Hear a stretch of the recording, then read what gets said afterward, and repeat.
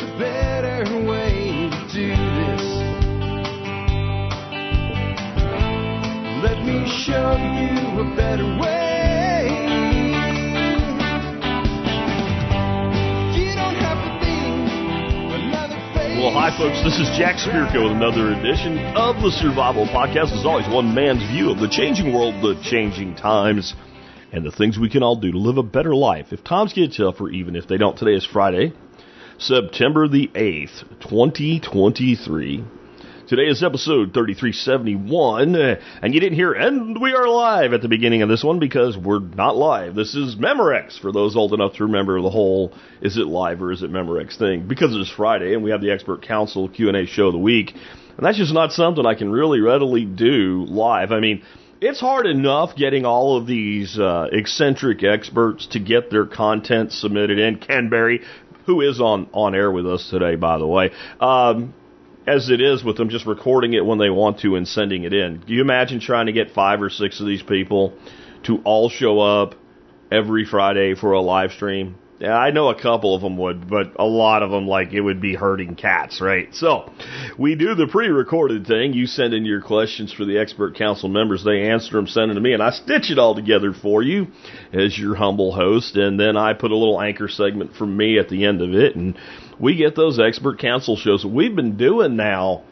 good God, I think the first Expert Council show we did was back in, like, 2011. I think it was before I moved to Arkansas. So we've been doing this over a decade. Here's what we got for you today. Dan McAdams is taking a rare vacation, as I describe my own when I'm not around. So Dr. Paul and Chris Rossini are teaming up on the fact that people are unwilling to comply with COVID tyranny 2.0, and that is a good thing. I'll have some additional comments on that. I actually think that they did overplay their hand. I said that the entire time, and I think there is a segment of society that will go right back into masking, but most people won't. And I think even a lot of people that went along and bought into it like now are like, no. And I think that can only be good for us. Despite all the other problems we have, I think they actually created their own detriment in the situation. Dr. Ken Berry will talk about why experts who honestly probably do know better still do stupid shit like recommend vegan diets. Nicole, Awesome Sauce, will talk about getting started with home coffee roasting for a hobby business. John Pugliano will talk about important news about new annual compliance with retirement investing. Old Doc Bones will talk to us about what we need to know about Vibro. What is that? Well, just when you thought it was safe to go back into the water, it wasn't the bull shark, it wasn't the great white shark, or even the barracuda that was going to get you. It was the flesh-eating bacteria. No, really, it is a thing. I think your odds are very low. You're probably more likely to die if you drive to the beach in your car on the way to the beach. If you park across the street from the beach and have to walk across the street carrying your shit, you're definitely more likely to get run over. However, there's ways that you can increase your potential to get in a wreck and die, or get run over by a car and die. And there are times where you are more potentially likely to end up with a flesh-eating bacteria, which sounds disgusting because, well, it is. And it's also life-threatening. It has a very high mortality rate. And there are certain things that might be going on with you that you need to know that this is not the time, or there needs to be extra things you need to do to protect yourself from this, and Doc Bones will talk about that. This is also a thing, and this is a saltwater thing, by the way. This is a thing that if we ever end up in that grid-down long-term scenario, you'll really need to guard against it, because without modern medicine, you are in a world of hurt if you get a severe infection with this stuff. And I'm going to back clean up today, and I just had this thought today. I was listening to a bunch of young people bitch about everything, and I don't mean one group. I mean, like, I started looking at some stuff on social, and just like, it was the day to hear everybody bitch and whine about the plight of the underserved, the underprivileged, whatever, the victims of society. And I just had this thought that came into my mind. We can never lift a group of people, a culture of people, a class of people, a caste of people. We can never lift them out of their victim status by declaring them permanent victims, by always referring to them as victims, by sending the message of victimhood to them, and by ingraining that victimhood in them to the point where they are ingraining it generation after generation into their own children. And this is the place we've reached, and we have actually made victimhood in our society today a thing that you kind of want to be a victim in some way. It's kind of, you're one of the cool kids if you're a victim, but it's still very detrimental to your psyche to believe that you are. So we have something I refer to today as the oppression Olympics, right? Everybody wants to be the bigger victim. This is counterproductive to building a strong, unified society that can say, even if we disagree on a whole shitload of things, here's some core principles that we agree on that bind us together as a people. And when you are going to always judge people based on their race, their sex, their religion, all of those things, if we are to judge them on the color of their skin versus the content of their character, we can never live up to what we're supposed to be and what's supposed to be the free world. In fact, I don't believe we can be the free world. I don't believe we can, because we're not. Okay? This is not a free society. And this victim mentality is actually a big part of why. We'll examine that today in my anchor segment. With that, let's go ahead and dig into it. Let's hear from, in this case, Dr. Ron Paul and Chris Rossini on the refusal of people and the standing up of many governors to this shit. No, we ain't doing COVID tyranny 2.0, and you can't make us. Compared to what was happening before, this should not be bad because there's so many people speaking out. There's a lot of evidence that the mandates are not going to come flying back. The people are wiser. But I did see, even this morning, that I don't know if we've reached the White House because Biden says, boy, this is serious. There's an epidemic. We better get prepared. Matter of fact, he's been preparing. They've already ordered the vaccines. That's what's so disgusting about the whole thing. And I kept thinking, they've ordered the vaccines. They probably have been delivered. They probably have gotten their money, and they don't really care if anybody gets sick or anybody gets better, because the job of keeping the pharmaceutical industry financially healthy, not wise, but financially they're well off. Another one that I liked it came from the governor of Mississippi. Quote, never going back. Governor refuses to implement COVID mask mandate. So he's with us all along, and he was careful and said, if you want to take them, you want to wear the mask to protect yourself, but no mandates. And it was very, very adamant. And I keep thinking that it's great that he's on target with this, but I know there's going to be a lot more governors that are going to say the same thing. So that's why the more the people speak out, the more likely they're going to head this off. They're willing to try it again. Matter of fact, when this was going on in the last couple of years, we have to mention on this program, watch out. Their goal isn't treating patients. Their goal is power and money. And when you realize that, you figure we better stay vigilant and make sure that people have freedom of choice and not dictated by a bunch of people who don't care about honesty in anything, let alone in medicine. Right, Dr. Paul. And, it's important to keep in mind that the same liars are in place. And, in this case, the liar is a strong word, but it is well deserved because it was all lies. With the 15 days to stop, the curve, whatever the heck it was, the stay home to stop the spread was a lie, the social distancing was nonsense, the masks were nonsense, the safe and effective vaccines, which we saw everywhere. I even remember seeing billboards. Well, they weren't safe and they weren't effective. So, but all the same people are still in place, whether in government, whether CDC, FDA, WHO, the media, they're all still there. Some of them have disappeared from sight, like Gates and Fauci and Walensky and remember Lena Wen. They'd all be on TV, and then when the whole thing came apart, they all scattered, and you never saw them again. Will they be back on TV, or will there be a new cast of people? We don't know these things. But we have to also remember what government did, the side that they took. At the very least, we're libertarian. We believe in very minimal government. But at the very least, protect us against force and fraud. If somebody gives you a product that does not work, or that injures you, or that kills you, you should be able to have recourse with the government and, to punish these companies. But the government gave them total immunity. So it didn't, if you died, were injured, there's no recourse. This is not how government is supposed to operate. I mean, even in a libertarian society, this is basic stuff. They're supposed to at least protect us against harm. But, government gave them immunity, and they got away with it. So why? Why would anybody in their right minds listen to the same people if they try to pull this again?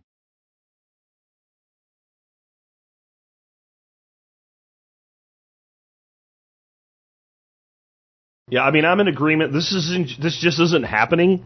I think they may try to push it, but I think it's more of a distraction because they know it's not happening. Now, I'm not saying that some hospital systems in some really blue states or something might not virtue signal this shit and start requiring it again and all. But the mass masking, the mask, trying the whole forced vaccination thing again, that'll all be guilt trip bullshit. Get a free donut or something might come back. But this shit is done. I think what Ron touched on, though, and this is my bigger issue with all of this, they're developing a new vaccine. Well, you don't develop a new vaccine in a month. They already have the new vaccine. We already paid for it. They want more money for us to continue to pay for it. These drug companies, their stocks are starting to really take a hit because what hyped their stocks was, they're making a vaccine that everybody in the world's going to take because, everybody's going to die without it. This is polio 2.0, but it's better because you need booster shots every year, maybe 2 a year. And it turned out that people realized right away, I'm not doing this. I'm not doing this. And there is a small group, and 20% of a lot of people is a lot of people, but it's not great profit on a vaccine that is complex to manufacture. They will get every booster. I got 19 boosters now, and I got COVID for the 48th time, but my symptoms are mild, or some stupid shit like that. We're paying for this again. Now, I never believed it. I took a lot of heat from some of y'all for not believing that this was the threat that they claimed it was, and blah, blah, blah. But let's say that were true at the time, and at least the people that did it weren't lying, malicious bastards like they were. Let's say they really believed that we needed to do this. Now, you could make a case if there was this horrific, terrible disease that was going to kill you if you looked at a picture of the virus, that spending public money to develop a vaccine for it that would be safe and effective would make sense. Okay, this shit's been in manufacture now for a couple years. We're told it's perfectly safe. We're told that the people that developed it at, Pfizer and Moderna and Johnson & Johnson are freaking geniuses.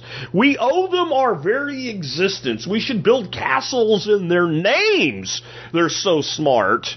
They're so smart, and we need this product. So this product is necessary. It's needed. Then can't they pay for the fucking shit on their own now?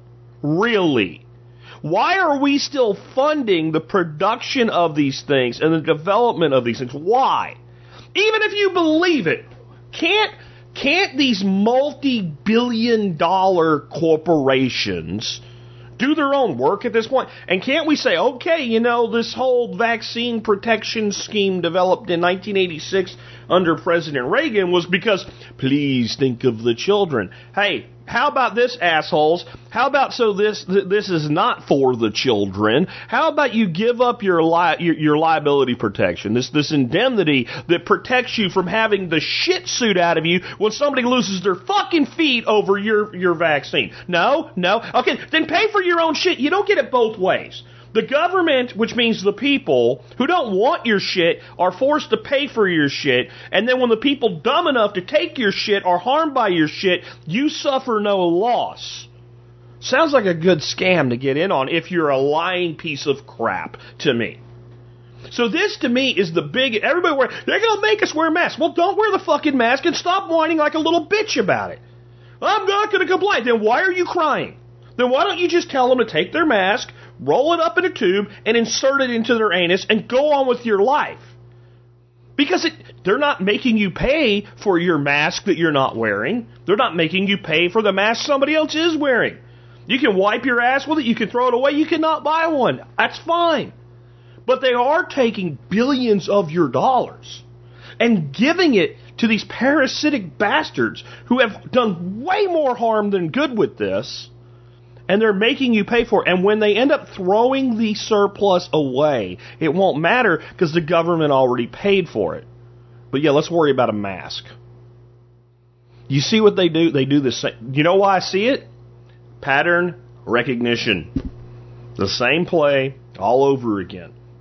Talk about doing something that gets everybody riled up that you ain't going to do because you can't make them do it, and then turn around and steal their money and steal their money and steal their money and steal their money and harm people and get away with it and be protected from all the harm that you've done. Let's go on to something better, a little less blood pressure raising. Why do nutritional experts, doctors, PhDs, who actually know that what people like Ken Berry are saying is biochemically factual, continuing to recommend this garbage diet, these vegan diets, these standard American diets, when we've clearly proven there is a better way, a healthier way, a more sustainable way, and when farmed properly, a more regenerative way? Why, Ken? Why? Hey, all you survival podcast nut jobs. This is Dr. Ken Berry answering a question today from Michael. Michael says, why do experts who know the food system is corrupt say that a vegan diet is better than an animal-based diet? Is this because most animal-based foods come from conventionally raised operations and not grass or pasture raised? I understand the push away from real food to things like Impossible Meat. I am referring to those that know that this is stupid but still recommend plant-based over animal. I'm a 46-year-old PhD student studying health science and public health. My thesis is on reversing diabetes. Ooh, huzzah. I can't wait to read that, Michael. From the soil to the disease and back to the soil. Recently, I have been on a deep dive into people like Barbara O'Neill, reading everything I can. I understand her ideas on diet, and they make a lot of sense. However, when she talks about animal protein versus plant-based protein, I feel she is blackboxing animal protein due to the conventional process involved. Yeah, it's a great question, and this is a very complex social problem. This is a problem that extends to the highest levels of government, the highest levels of nutrition science, the highest levels of public health. And that's why I don't even try to have any impact at those upper levels. I'm just trying to change people's minds and diets one at a time. And I started with Jack Spirko, and you see where that's gone. So I think that's a powerful way of doing this, and I think it's really the only way of doing this. And here's just a few of the reasons that public health authorities say stupid shit like, oh, you should eat a plant-based diet. So that is the prevailing dogma at every upper level. And I'm always listening to books on Audible, archaeology, anthropology, social science, psychology, religion, many other topics. And what I find invariably is these people who are experts in their particular field, when they talk about something like diet, they'll just throw in a sentence like, well, everybody knows, plant-based is best. But and so you get this almost cacophony of plant-based. And there's just no room at the top for any alternative hypothesis right now. And I give the example, just imagine if you, as a PhD student, Michael, just imagine if you went to your program director and said, hey, I want to do a study I want to do a study on the carnivore diet and how it can reverse disease. And I'm gonna recruit 25 people, 50 people, however many, and I'm going to put them on a meat-only diet. Imagine your program director's face as you're pitching your PhD project. You're going to see arms crossing. You're going to see the brow furrowing. You're going to see them leaning back in their chair away from you. You're going to see them put their hand over their throat. You're going to see all this negative language because it may not even be because they think what you're saying is stupid or dangerous. They may be thinking about when they go to the faculty luncheon or the faculty get together and all the other PhDs, the associate professors and the full professors, and they're making chit chat, and they have to tell all those guys, oh yeah, I've got a PhD student who's doing a diet where he just feeds people only meat. Can you imagine the judgment? Can you imagine the consternation? And so he's gonna poo-poo that. He's gonna say, no, that's stupid and dangerous, and we're not doing that. Think of another idea. And so currently at the top, there is absolutely a glass ceiling when it comes to talking about the health benefits of eating red meat. And I don't expect that to change anytime soon. I predict it'll be anywhere from 5 to 20 years before somebody at one of the leading public health universities or nutrition universities can actually go into their program director and say, hey, I'm going to do a diet experiment and try to reverse type 2 diabetes with a carnivore diet. It'll be anywhere from 5 to 20 years before the program director says, ooh, that's intriguing. Yeah, okay, I'll approve that. I'll be your sponsor. Let's get that done and just see what it does.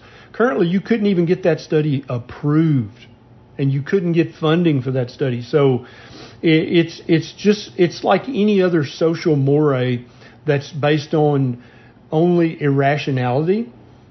Nobody's going to entertain the idea, even if it's a great idea, until the social moray on that idea changes. And that's exactly what we're feeling here in this community with keto and carnivore.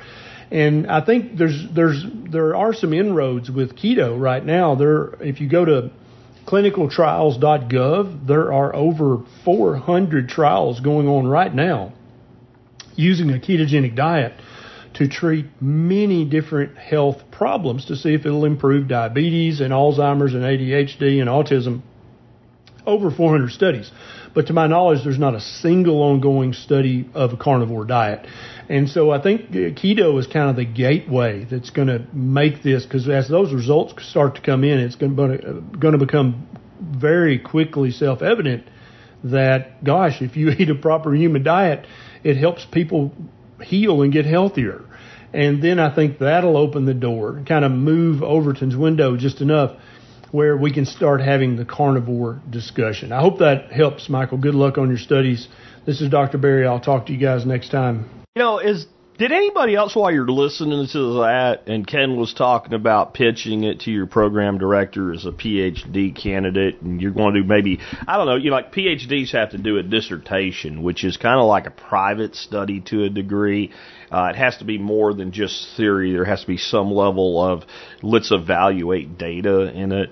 And instead of saying, what I want to do, Chief, is I want to go out and get 50 people and put them on a carnivore diet and prove that it actually does things like, gets rid of metabolic syndrome, removes type 2 diabetes, causes weight loss, makes them healthier, causes gains in muscle mass, reduces rashes and shit like that. It's just to hear me out. I bet like half of you already know how statist jiu-jitsu can also be institutional jiu-jitsu here, and you know what I'm going to say, don't you?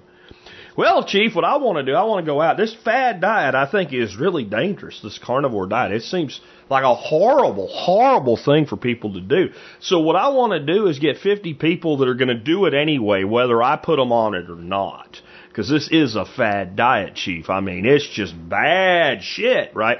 So we're going to go find these people going to do this to me. We might as well at least show them the folly of their ways. I want to give them all full panels. I want to make sure we do a study that is not so targeted in on one age group. That we want like X number of people 20 to 30, X number of people 30 to 40, and X number of people 40 to 50, maybe even X number of people 50 to 60.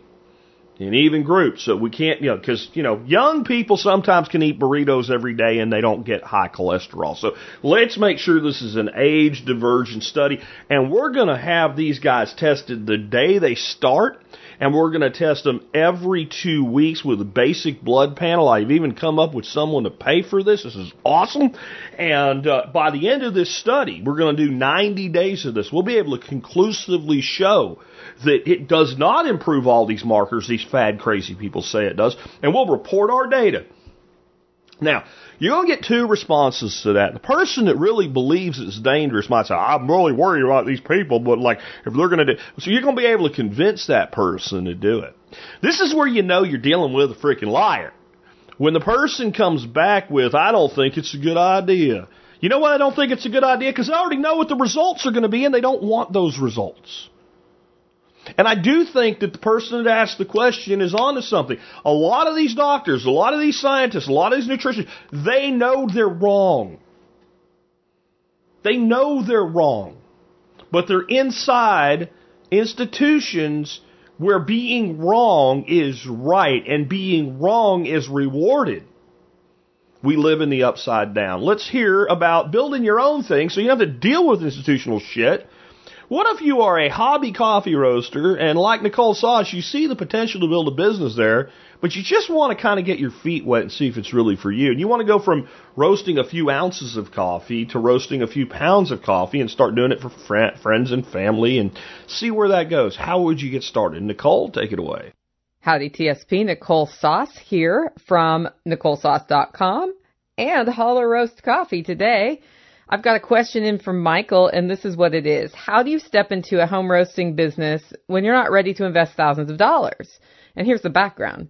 I love coffee and have begun roasting my own coffee with a small home roaster. It's kind of bottom end, but it still has enough time and temperature controls for reproducibility. Although I'm only roasting 90 grams at a time, which does not last long, the equipment has a natural lifespan, and I'd like to upgrade when the time is right. I would like to move into the range of roasting more than a pound at a time, but I wanted to be smart about approaching this side business. If you are an MSB member and you have access to previous recordings of Jack's workshop, I recommend you go back and watch the presentation I did. It was for the spring 2017 workshop where I talked about how to home roast coffee and what the income as a side hustle looked like. At that time, I had a different roaster, but about the same amount. It was doing about a half a pound at a time. And I calculated when running that just sort of in the background ongoing all week long, how many pounds I could produce, and then multiplied that by the amount of money I was getting per pound minus COGS, and highlighted what your monthly income would be as a side hustle. I also talked a little bit about where I was selling it, but it caps out, around $400 a month, maybe $1,000 a month if you really hustle and can get some stuff done based on sort of the home scale roasters.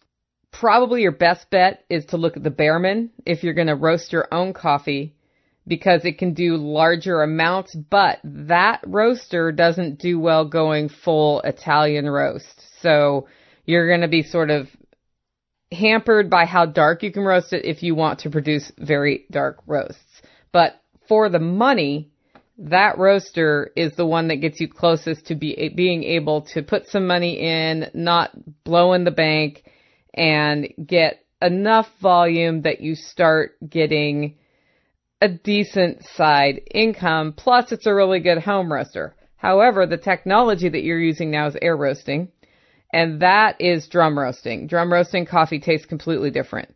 I love air roasted coffee because it is smooth, lower acid, lower impact on the stomach, and you can, the flavors that come out are, in my opinion, truer to the bean than the drum roasted coffees. Your alternative to upgrading to another sort of home scale roaster is to make your own and get a rotisserie on your propane grill, for example, and make a big old drum, and you can roast more coffee that way with a temperature shooting gun. I did that for a while. And you probably can get up to 5 pounds roasted pretty well that way. So there are options. But here's what I would ask you. Do you love coffee? Because the other thing you will see if you watch that presentation I did at Jack's is the moment I told people I was never going to go commercial and the look on my face when I realized I was lying to a room full of 80 people, because that was the day I decided to go big with Hollow Roast, and I got my first commercial roaster. So maybe it's time to examine if you really want to do this. And a great way you could do that, low barrier to entry, is to reach out to a roaster like myself or Food Forest Farms, who do private label deals with people, and start developing your sales channels, but have fulfillment done by a roaster that's already established and able to get it out the door. That doesn't mean that you don't end up roasting your own coffee long term, but it does let you test the waters to see if you have enough of a market and capacity to sell the coffee to make it something that you are willing to invest thousands of dollars into. Because here's the deal. You're never going to make that much money until you're ready to invest the thousands of dollars in the bigger equipment. In fact, my first commercial roaster did 2 pounds at the time, and it was a Sono Fresco, which is air roasting, just like your technology. Last time I looked, they were about $3,500. And even with that thing going all the time, I still was like, my quote unquote full-time income with that was about $20,000 a year, which is not a big income. And that was with the roaster going all the time. When I upgraded to being able to do more than 10 pounds per roast, the money started making sense. That's the reality of the coffee business. And that's why a lot of people do start with private label arrangements, so that they can get their market established and then get the equipment and the production facility set up. I hope this helps you take your next steps and really think about what you want to do. Guys, speaking of coffee, if you love fresh roasted coffee to order, we mail order all over the United States. There is an MSB discount for you if you are a member of TSP. And all you got to do is go to hollowroast.com, choose your coffee, and I will get those out to you. Make it a great week.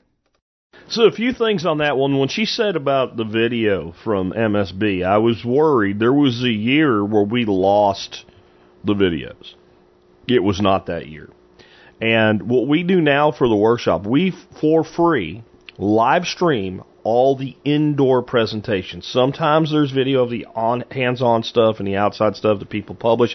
Sometimes I have some of it and I put it out, but we don't professionally mic people up and do the outdoor it's too much effort. But we have full AV, we have streaming capability, etc. So we just stream it. And this makes it to where I don't have to upload it later or whatever. When we're done, it's done. So going since 3 years ago, I think, at least 2 years ago, I just want you to know on my YouTube channel are playlists for every one of them. Back when we did this one, it was a manual process, and I did make it MSB only. There's actually 3 years worth of stuff in the MSB. If you are a member and you've never checked, if you go to the survival, or you go to the Member Support Brigade and log in and go to the videos page, you'll see 3 seasons of workshops, videos that are published, and you can get access to them from there. I decided for this one, I was going to make it available to everybody. So what you need, it's on Vimeo, and there's an access code to it. The code is 14789. Don't write it down. Don't worry about it. Just go to the show notes today and look for, in the bullet points, Nicole Sauce's segment. You'll see a link to the video, and the code's written right there for you. So if you want to watch it, you can. Now, on the brand, I texted Nicole. She has her own life. If she gets back to me before I finish recording day, I'll up you. I asked her if it was Burman or whatever, and it sounded like she said Burmore, and so I started looking for a coffee roaster in the $400 range that sounded like that. I found a place called Burman Coffee Traders, but I don't think they're the manufacturer. I think they're a reseller. They have a coffee roaster, Bemore, which I think is what you said, 2000 AB plus, with a bunch of free coffee comes with it, for $479. I'm going to link to that with the caveat that I'm not absolutely certain that's the coffee roaster that she's talking about to kind of get past roasting, a quarter pound to half a pound at a time, and seeing if you want to do this at a higher level. Anyway, I think that's the one. It looks honestly a lot like a microwave oven with a whole bunch of settings on it. And I was looking as I was listening to her segment. I think that's what she said. If I hear back from her by text message before I finish and render out today's show, during somewhere near the close, I'll update you on that. With that, let's move on now to some things that you need to know about retirement planning and compliance with certain types of accounts due to something called the Secure Act and some other things that are supposed to go into effect soon in a way. Anyway, with that, John Pugliano. Hello, TSP. Well, I've got some timely information for you as we get into September. This is the time of year that I like to review my own personal finances as well as the accounts of my clients to make sure that we've addressed and taken care of any annual type compliance issues. This is everything from making sure that retirement contributions have been made or backdoor Roths, Roth conversions, HSA contributions, reporting of solo 401k amounts, or required minimum distributions have been taken. I mean, the list is endless and it keeps getting longer. That's what I want to touch on today. A number of new regulations have come through the system. One of them is called the Secure Act. It went into effect on January 1st of 2020. There's a new version of that, aptly named Secure Act 2.0, and it's scheduled to take effect in January of 2024. However, there's been a number of mishaps and missteps with it. One of the issues that had a major glitch in it is the requirements being imposed on high-income individuals that are over age 50, where catch-up contributions could only be contributed to a Roth 401k. Well, that issue has become such a lightning rod and is such a cluster of confusion as to how it would actually be applied and implemented that has all been postponed.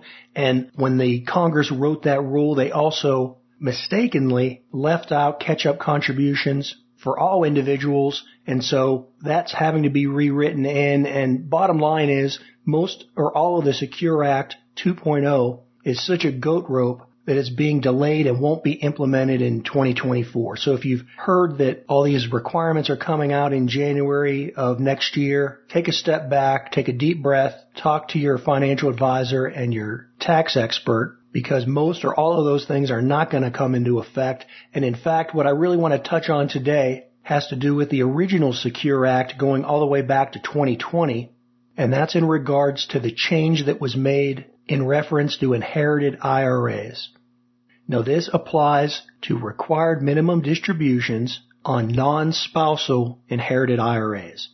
So if your spouse died and you inherited their IRA, this doesn't apply.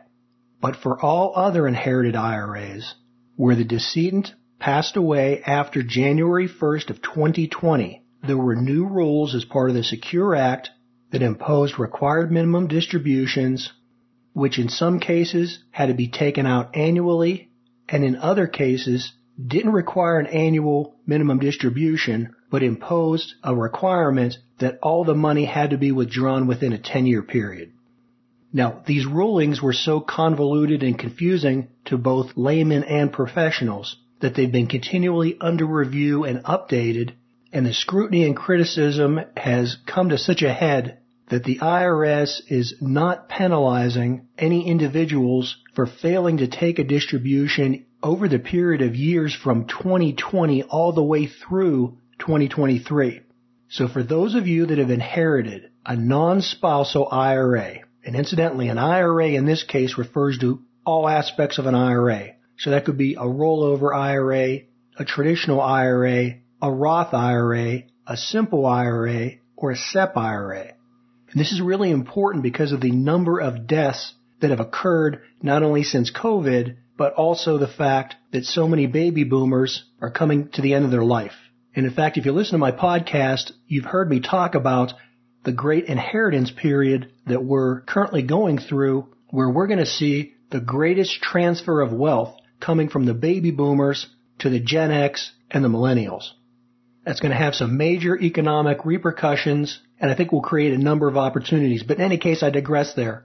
Hey, bottom line, if you or someone you know over the last 4 years has inherited money from an IRA, just know that for now the rules are so murky that they're in limbo and there's no exact time frame as to how all this is going to be finalized.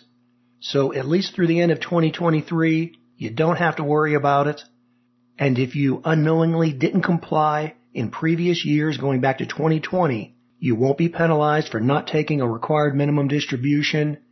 And just in case you're not aware of that, required minimum distributions, if they're not taken, are penalized with an excise tax of 50%. And oh, by the way, the Secure Act 2.0 is reducing that penalty down to maybe 25 or 10%, but again, there's no clarity on that, and so we're just going to have to wait to find out. Well, in any case, I know it comes as no surprise to members of this audience how convoluted and confusing these rules and regulations are, and so as always, I'm here to take your questions. Until next time, this is John Pugliano from Investable Wealth and the Wealth Studying Podcast. All right, folks, as always, great stuff from John. A little shout out here right now to y'all. I need questions for the expert council. I'm low on content for next week. Some of these guys will spin up their own content when you don't ask, and some of them don't. If you've been wanting to get a question answered by the expert council, send me an email, Jack at thesurvivalpodcast.com, TSPC expert in the subject line. Ask your question in a single sentence with a question mark at the end of it. Then hit return, and then give me any amount of minutiae detail that you want. Don't start with detail. Start with a one-line, one-sentence question. And what this will do is allow the expert and myself and you to know exactly what your question is, so they can give you the best answer possible. And trust me, it just works better that way. Tell me who the question is for if you have an idea. If you're not sure which expert's best, you can leave it to me, but it's kind of better if you angle it toward one of them. I need questions for everybody at this point. Everybody. The one person with a pretty big backlog of questions is Ken Berry. Everybody else is pretty low on questions to answer, so the more I can give them, the more I can shake the piker tree, and the more great content like this I can get for you. On that note, I'll tell you an expert council person who I send him a question, and if it's not back in 24 hours, I literally send him an email, go, dude, are you okay? Because he's that dedicated to serving this audience, and that's Doc Bones from Doom and Bloom. And that's who's up next. And this wasn't a question. This was just him taking the initiative to let you know about something. Flesh-eating bacteria. It sounds gross because it is. And it's also very dangerous. Hi, Joe Alton, MD here, also known as Dr. Bones of the survival medicine website doomandbloom.net, and co-author of the greatly expanded 4th edition of the Survival Medicine Handbook, and designer of quality medical kits at store.doomandbloom.net. I want to talk to you about a critter that can cause death that's in the marine waters. I'm not talking about sharks. I'm not talking about jellyfish, stingrays. I'm talking about stuff that's much, much smaller. I'm talking about flesh-eating bacteria. Indeed, several deaths linked to this rare flesh-eating bacteria have been reported in various parts of the U.S. this year. There are 2 people in Connecticut that were infected with a bacterium known as Vibrio vulnificus. And that occurred after swimming. Another person was infected after eating raw oysters and getting the infection. In Florida, it's actually worse. State health officials in Florida report 20 to 30 cases a year, 26 this year, of something called necrotizing fasciitis, which is the lethal infection that's caused by the bacteria. 9 of those people have died. If you're not familiar with the infection, you should be, actually, because this is something that you have to know how it spreads and how to be safe in the areas where the bacteria exists. The Connecticut cases were in 2 adults between 60 and 80 years old who died after being infected by Vibrio vulnificus in July. They were apparently exposed to salt or brackish water, a mixture of fresh and salt water is called brackish water, in Long Island Sound. Both had cuts or wounds where the bug could have entered their body. Now, a third non-fatal case appeared to have occurred when the person ate raw oysters that were not harvested locally. Necrotizing fasciitis from Vibrio vulnificus doesn't just affect old people, although they're most likely to die from an infection. Anyone with an open wound can get it from contaminated water. So what exactly is Vibrio? Vibrio is a family of bacteria which includes a pathogen that causes cholera. But Vibrio vulnificus, that's a different critter altogether. It normally occurs in warm brackish water. usually in areas like the Gulf of Mexico, but it can be found in higher concentrations up north from May to October when the weather is warmer. Common symptoms if ingested from raw shellfish include cholera-like symptoms, though, like watery diarrhea, stomach cramps, vomiting, fever, and chills, things like that. Infected wounds, however, they look like an infected wound. They're red, swollen, painful, and symptoms usually occur very fast, usually within 12 to 24 hours, and they can last 1 to 7 days in mild cases and much longer and cause major problems in severe cases. There are 2 known routes entering the body through open wounds: when a person swims, wades, or walks in warm marine waters, or, of course, oral contamination. So why is infection with Vibrio vulnificus called a flesh-eating disease? That's because if they enter through an open wound, it causes the flesh around it to die, and then travels through the bloodstream to other parts of the body. And such a condition can require intensive care or even limb amputations. About 1 in 5 people with the infection die, usually within a short time of becoming ill. Now, there was a young girl named Amy Copeland who got it when she fell from a zip line in Georgia about a decade ago. She sustained a laceration on her thigh that required 22 sutures, staples, to be closed. Now, unfortunately, closing the wound sequestered this Vibrio organism in her soft tissues, and that led to the flesh-eating bacteria traveling to different parts of her body, and she ended up with both hands amputated and parts of both legs. I mean, this is serious stuff, folks. So what's the treatment? People with less severe stomach infections from ingesting, let's say, raw shellfish usually recover on their own. If you experience diarrhea, you should drink plenty of fluids. That's very important. But for severe cases, a doctor will usually provide antibiotics. Infections in wounds from Vibrio vulnificus, well, those usually need to be treated in an intensive care setting. Off the grid, there's probably not much you can do if that actually occurs. Can you prevent the Vibrio infection? Well, if you have an open wound, including scrapes, cuts, recent tattoos, piercings, things like that, avoid swimming, walking, or wading in warm marine waters on the East Coast or the Gulf of Mexico. If you do go in the water, keep any wound covered with a waterproof bandage and wear proper foot protection to prevent cuts or scrapes from rocks or shells. Health officials suggest avoiding direct contact with something called sargassum. That's the floating algae that's washed ashore in places such as the Florida Keys because it contains the pathogen that's called sargassum, sargassum, like the seaweed. You should not consume raw oysters or other raw shellfish that are taken from warm coastal waters during the summer months. Instead, cook them, cook oysters, clams, mussels, things like that thoroughly. You want to boil shucked oysters for at least 3 minutes or fry them in oil for at least 10 minutes at 375 degrees. That's according to the Florida Health Department. You should wear gloves, by the way, when handling raw shellfish and thoroughly wash your hands with soap and water when you're done. Luckily, there's no evidence that Vibrio's necrotizing fasciitis is transmissible from person to person. It's not contagious. Strangely enough, people who take stomach acid reducing drugs like Prilosec, Pepcid, and others may be at increased risk because stomach acid helps kill harmful germs. There's apparently a connection, by the way, between hurricanes and Vibrio infections. Health officials have observed spikes of cases during and after floodings from hurricanes in the Gulf region. Floodwaters are indeed badly contaminated. In 2022, there were 38 cases and 11 deaths attributed to Vibrio vulnificus and the storm, despite public health messages on the importance of avoiding contact with floodwaters, particularly for those people with open wounds. Spikes in cases also occurred during Hurricane Katrina in 2005 and Hurricane Irma in 2017. That's according to the CDC. So you shouldn't be afraid to get in the water, but be aware that there are things in there that can cause problems. This is Joe Alton, MD, that old Dr. Bones, wishing you the best of health and good times or bad. Thanks for listening. Hey, learn more about infection and 200 other off-grid medical topics in the award-winning 4th edition of the Survival Medicine Handbook. And get your family medically prepared with quality kits and individual supplies from our entire line at store.doomandbloom.net. That's store.doomandbloom.net. You'll be glad you did. Now, that was probably something you didn't want to know, but it's probably better that you do. With that, let's jump into my discussion today. It's going to be a brief one, for me anyway. I just wanted to kind of expand on this idea.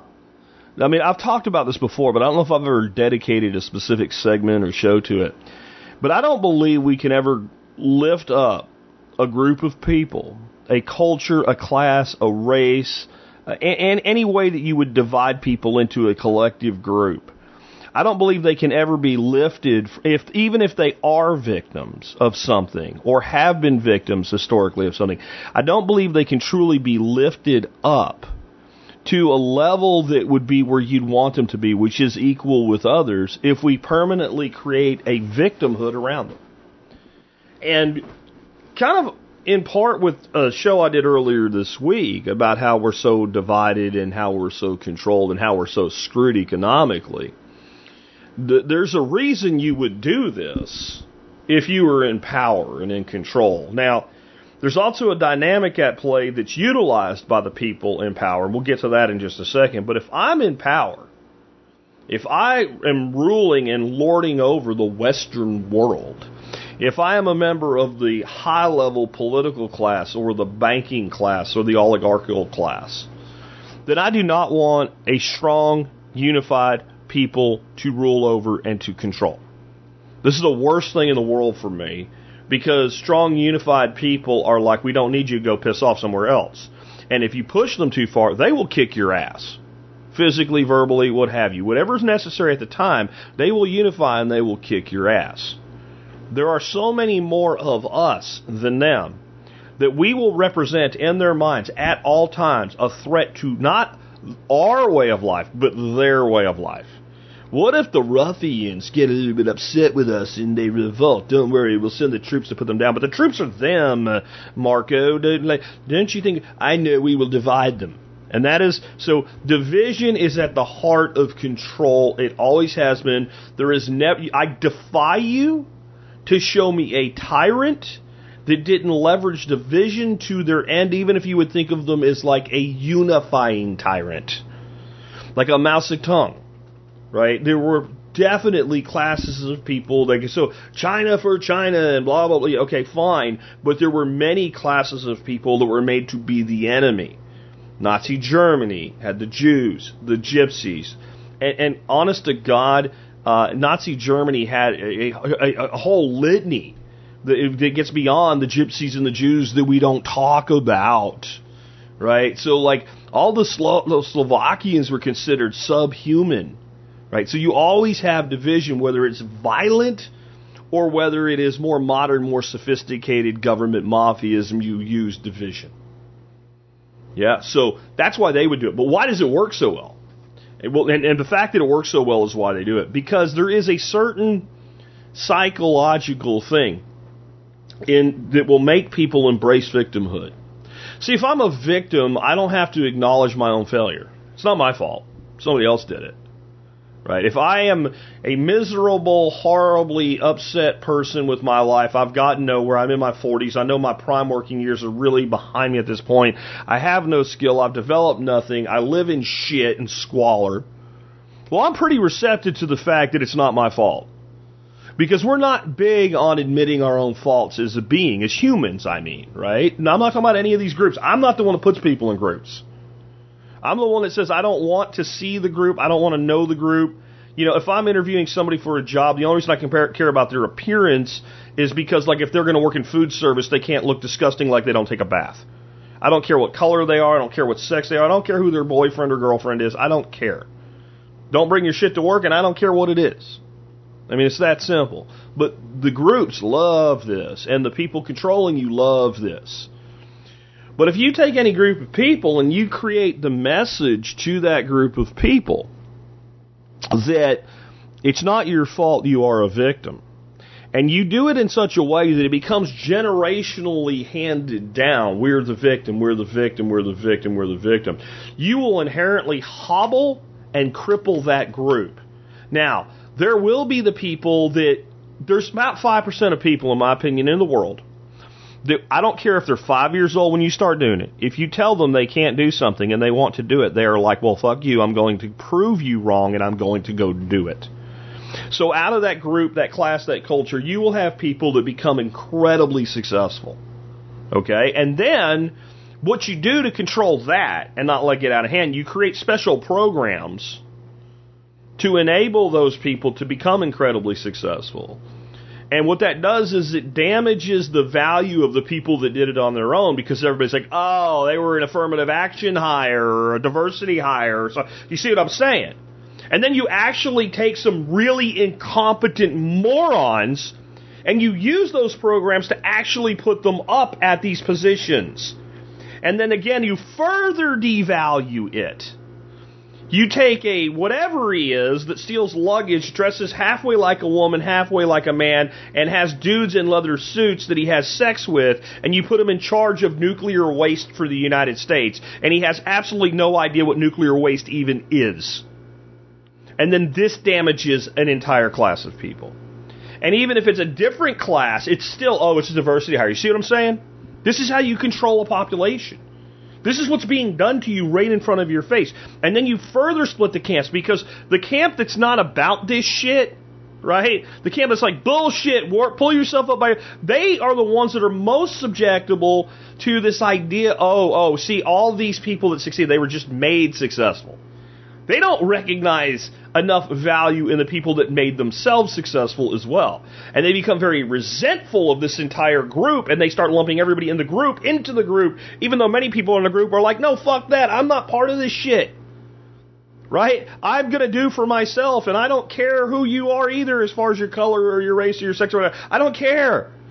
But their voices get drowned out. And then there's this clamoring to be, again, I call it the oppression Olympics. I am oppressed.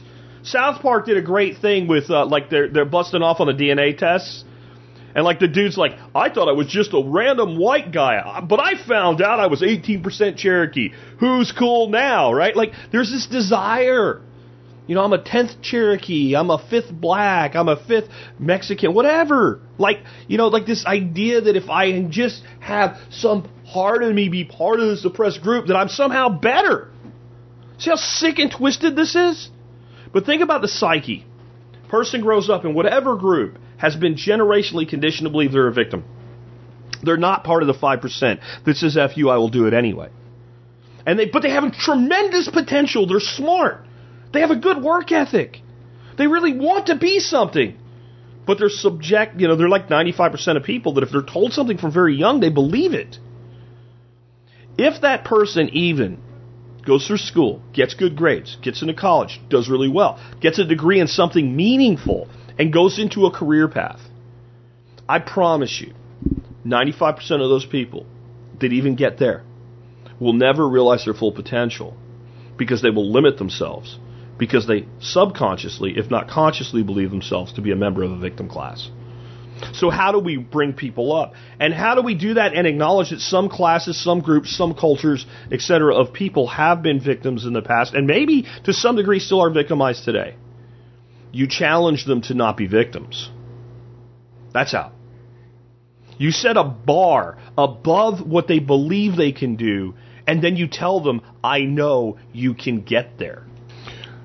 And if you do that, you start to have these, because these groups are groups in some way. They do have unique cultures or unique identities and stuff. And they start to have, pride in who and what they are. And not fictitious pride. Not fake pride. Right? Real pride. I'm part of this culture, and I'm also part of this larger culture. If you're in America, I have this unique culture. But I also am an American, and I'm an American first. And this larger culture is important, and I don't have to take my other culture, if you want to call it subculture of America, because we are supposed to be a melting pot. All right? We're not supposed to be vulcanized. We're supposed to be a melting pot.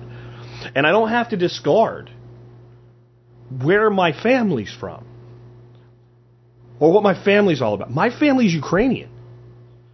And I look back with a great deal of affection at the way our Sunday dinner after church was different from my friends who were, let's say, Polish. Even though they were very similar, there was some unique differences to them. I look, the few words in Ukrainian I know, I value those things. But I'm still, I was born here. I've built my whole life here. And I have an identity as well with Texas, right? Beyond just American. Even though I was born in Jersey and grew up in Pennsylvania and Florida, I've lived here, and I built the part of my life I built that I built for me was mostly almost 100% done right here. And so you can have a group that you value membership in or association with without casting off everything else.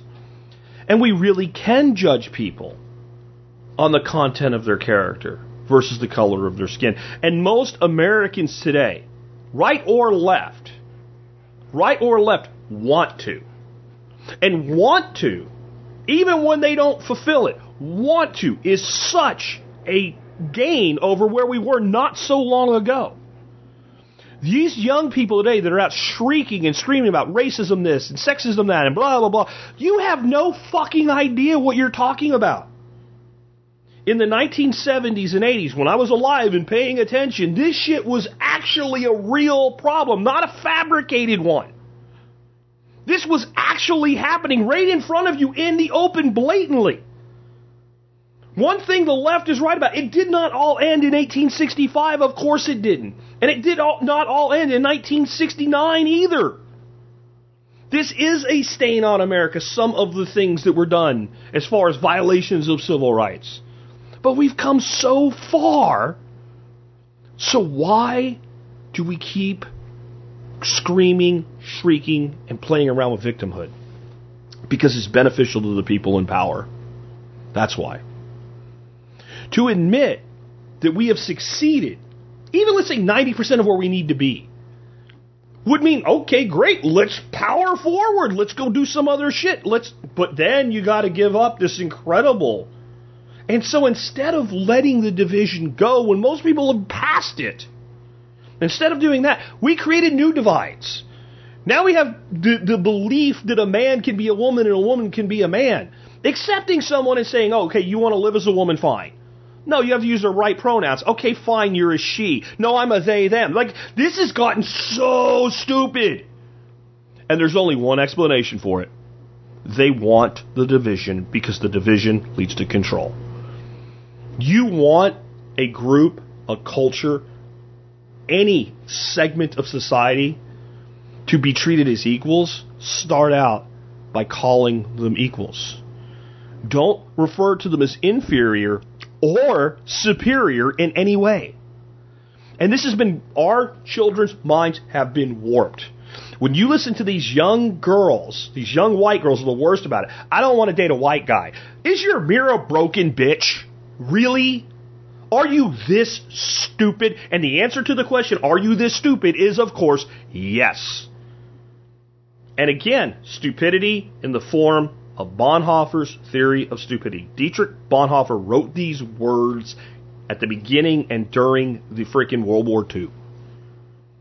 That the most dangerous people in society are the stupid people, because they are not intellectually slow, but people who have been made and programmed by the system to behave stupidly.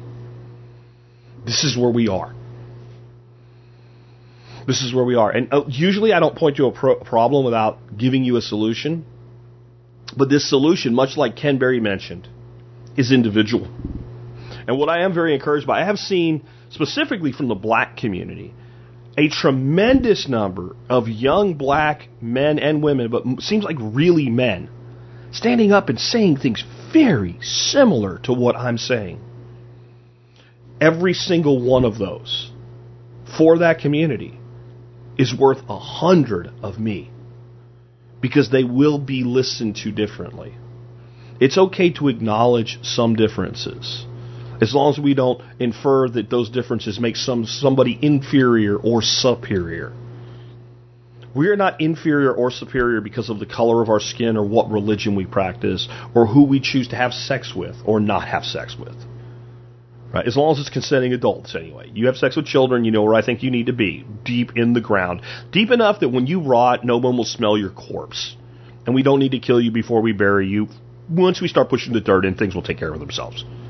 Otherwise, no one really cares, and no one should care.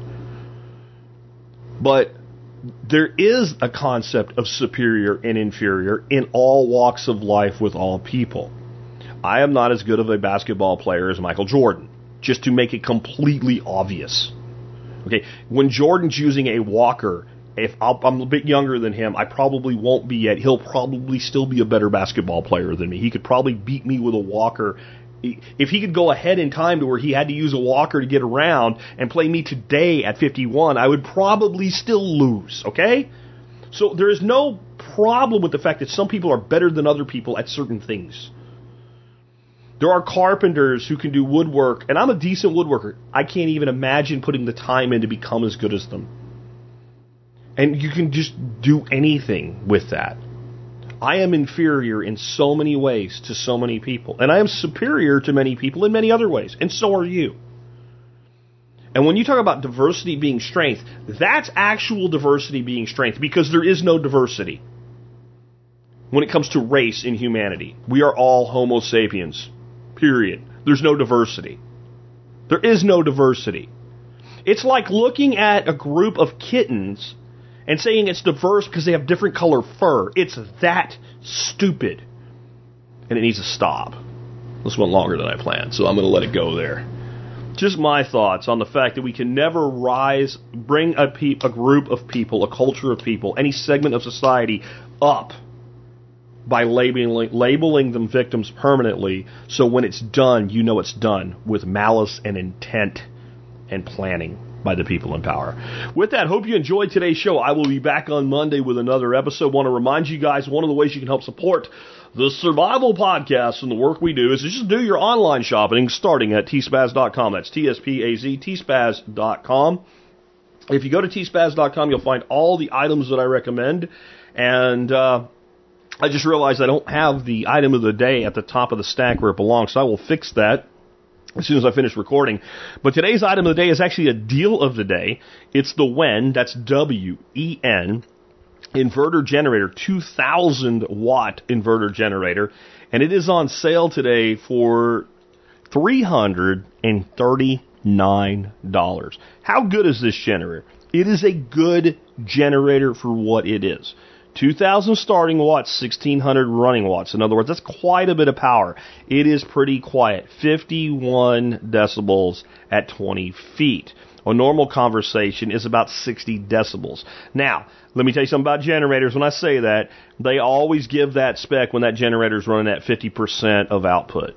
Okay? So when you really put draw on it, obviously the motor works harder and the sound gets louder. But that's still awesome. It'll run about 9 hours on a tank of gas, and it is normally $500, and it's on sale today for $339. This is the end of summer storm season and the beginning of fall hurricane season, heading into winter storm season. You see what I'm saying? If you do not have a generator and you can't afford a larger generator than this, then get this one. If you already have a larger generator than this, but you don't have a smaller one, you should really consider 2 is 1 and 1 is none here and pick one of these up. This is one of the best generators in its class for the money that you will find. And when it is on sale, it is a fantastic deal. It also has the ability to work with a parallel kit. I have information on that in the write-up. And you can run 2 of them. So for far less than the cost of, let's say, one Honda E2000i, you can have 2 of these that have the same output power as the one 2000i. If one blows up and explodes and is stolen by space aliens and you can't fix it, you are still ahead and you still have a lot of money left over. You can get a parallel kit and run 2 of them together if you want more power, and they can still work separately when you need them to. They're lightweight, easy to start. It is a great piece of kit for the money. If I was going to rely daily on a generator, like I had a solar system, off-grid, and every day I was topping my equipment off, I would go to a higher quality generator. As an emergency generator, a camping generator, a tailgating generator, you can't beat this thing for the money. So check it out today. Again, the WEN 2000, W-E-N, WEN 2000 inverter generator on sale for $339, including shipping right to your front door. You can find it at T-Spaz. You can find it at the Survival Podcast. You can find it in the show notes. It's in the Daily Mail. It went out on social media, blah, blah, blah, blah, blah. Stay connected with me one way or another. You'll never miss stuff like this, especially when they're deals. This one I don't think will happen. It's a pretty big company. Stock looks pretty good on it right now. But I'm going to tell you, there are days that I put out an item of the day that's on like a special price or something, and before I record the show, it's gone. I put it out through all my channels, and there's 25 of them in stock, and before I even get to tell you about it, they're all sold out. So you want to get on I would tell you the number one way to stay connected and not have some filtered bullshit keep you from seeing what I have to let you know. Get on my Telegram channel. There's a link to it in every episode's show notes. You get on the Telegram channel. The group is where everybody talks, and it's really, there's a lot of stuff going on. And you can get in that if you want to. That's why we set it up.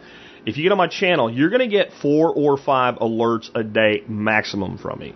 You're going to get like the deal of the day, notification of us going live, notification that the show is live, and maybe one other thing. And it's just like in a text message. If you hate it, you can unsubscribe.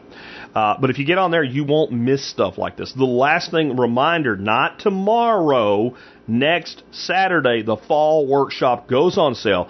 9:30 Central Standard Time. The clamoring I'm hearing from the natives, right, the regulars, about, hey, are you sure? Like, there is excitement over this one, and there's a lot of reasons for it, and it's going to sell out in minutes, not hours, so don't miss your opportunity. Generally, it works like this. It sells out pretty quick. One year was a ridiculous year. It was 2020 when everybody wanted to go do something. It sold out in 2 minutes. I had a wait list of like 80 people on that one. Generally, it sells out somewhere between 10 and 30 minutes. Which means anybody that really, really wants to come can. If you've never been before, I invite you to consider coming. Check out what we're going to be doing, because the people you will meet are worth coming in of itself. With that, I'll catch you Monday with another episode. It's been Jack Spirko with another episode of the Survival Podcast. Are they gonna bail you out or just run you around? They said you should have a house the American way. $1 down, $1 a month.